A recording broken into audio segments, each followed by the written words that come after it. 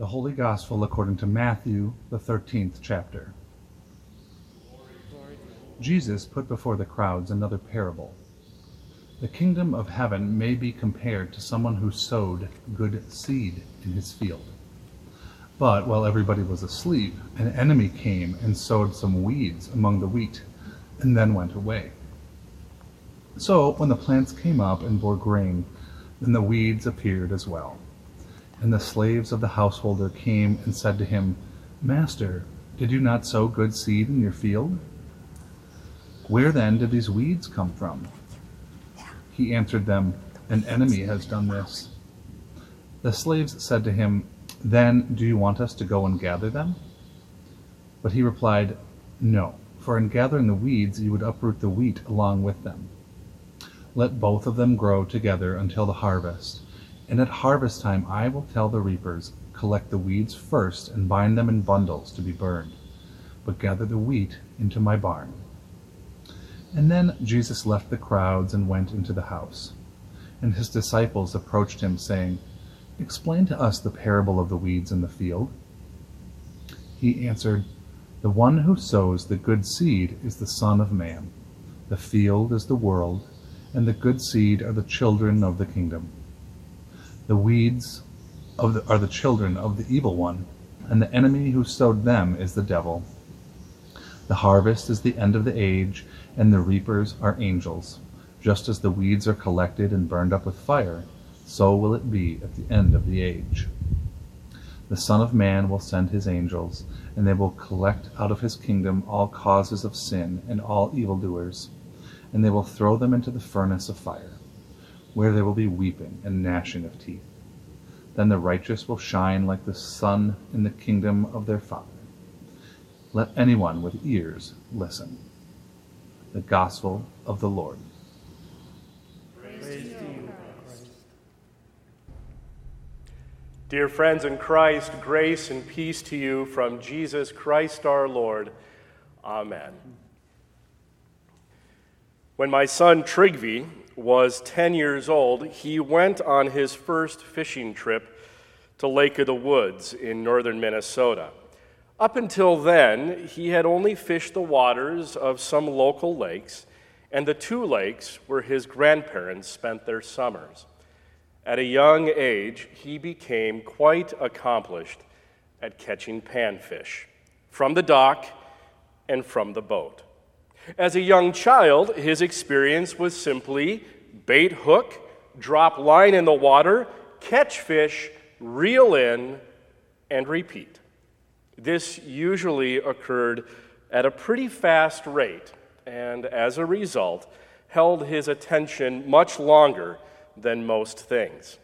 So when I asked if he would like to go walleye fishing, he was incredibly enthusiastic. However, that excitement, that enthusiasm would change once we started fishing. You see, up until this point in his life, he was accustomed to catching fish with little time to think of anything else. Instant gratification. So you can imagine his disappointment as he watched others in our boat catching fish when only he had caught the bottom of the lake multiple times.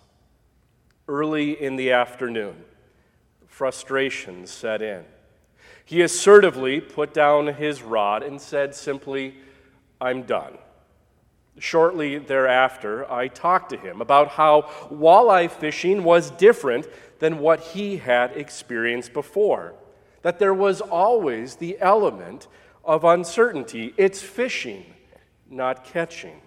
Sometimes you get skunked.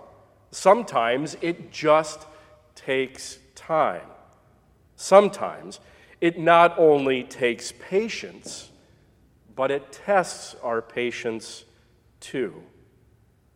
Now, in case you're wondering, he eventually put his line back in the water and ended up catching a beautiful 28-inch walleye.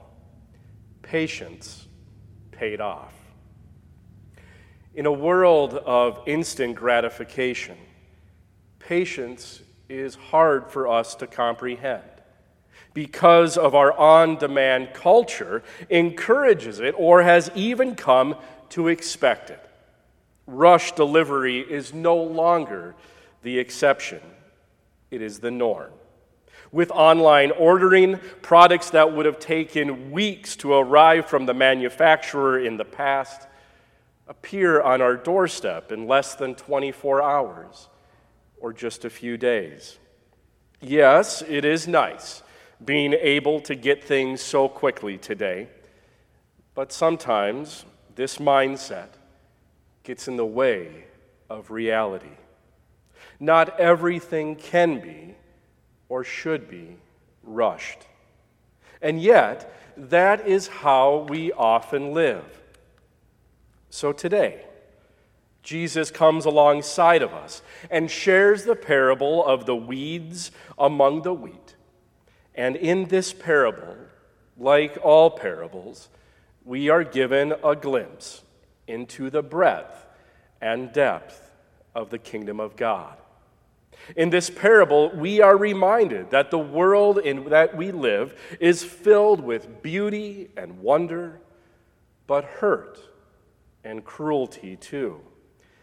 We are reminded that the world is filled with light and darkness, good and evil. We are reminded that the wheat and the weeds are often found in each other's company, sometimes difficult to tell the difference. When we hear stories like the one today, our human nature is to try to identify with one of the characters or one of the objects, usually the one that we believe presents us in the best possible light. So it is easy then to fall into an us versus them mentality. I am, we are the wheat that will one day be harvested and gathered into God's barn, while others are the weeds. All those other people that will be one day gathered up and burned. However, if we are honest with ourselves and with one another, we understand that the truth is the wheat and the weeds reside within each of us. Just think of those closest to you. Think of your relationships. Think of your friendships. Think of your families, your parents, your siblings, your spouse, your children, your neighbor, your classmates and teammates. Each and every one of us has the potential of causing deep pain as well as great joy. And I know that there are those of you here today who have experienced both firsthand, the wheat and the weeds, the joyful and the heartbreaking. In our story, the sower planted good seeds, and now there were weeds among them. But the good news here is that the sower is not eager to rush and tear them out, knowing by doing so that more harm than good would come from it, as the healthy and mature wheat would be plucked too. Instead, the sower is incredibly patient. The sower is humble and waits some more until the day of harvest. It is no surprise that we are imperfect people living in an imperfect world where we are rushing in many and various ways, where we are tempted to move too fast and too carelessly. Think about it. We rarely take time to fully listen to one another, to listen, to understand, and not to judge. We often focus on others' weeds without recognizing or acknowledging our own. We focus on our differences more than what we have in common. We choose conflict, perpetuating salacious rumors over healing and reconciliation. We tear each other down instead of building one another up. All of these behaviors, and so many more that get in the way and stand in complete contrast to who God calls and intends you and me to be. And yet, in the midst of all of our weeds, God waits and waits some more. God is patient with you and me. God is the exact opposite of our rushed, reactive, and imperfect world. And in the end, it is God, not you, not me, who will sort everything out.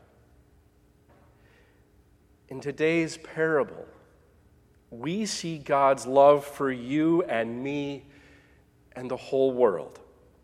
We see the very breadth and depth of God's patience, love, forgiveness, and grace. We see a God who is slow to anger and abounding in steadfast love. And because of who God is, there is always hope. There is always a new day. For God meets us in the here and now and walks with us into a future of life everlasting. If you look around or imagine all the people worshiping with you today, you can understand that we all come to this place with different experiences, different challenges, different pains, and yes, different joys. Wherever you are in that walk, know that God is always reaching out to you with the gift of patience, acceptance, compassion, forgiveness, and unconditional love. And remember, beneath our differences is a life-giving commonality, and that we are each a beloved child of God. So friends, live in the knowledge that God is indeed the author and sower of life.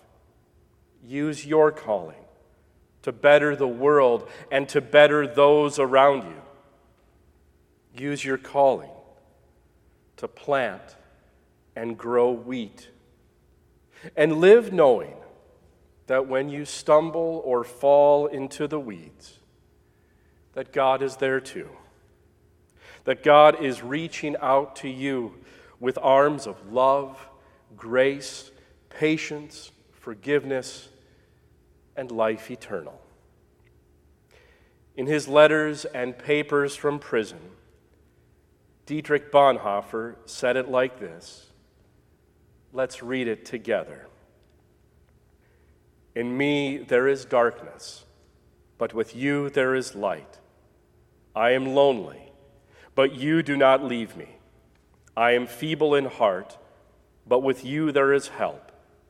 I am restless, but with you there is peace.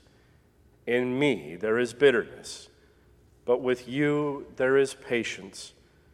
I do not understand your ways, but you know the way for me. Let it be so. Amen.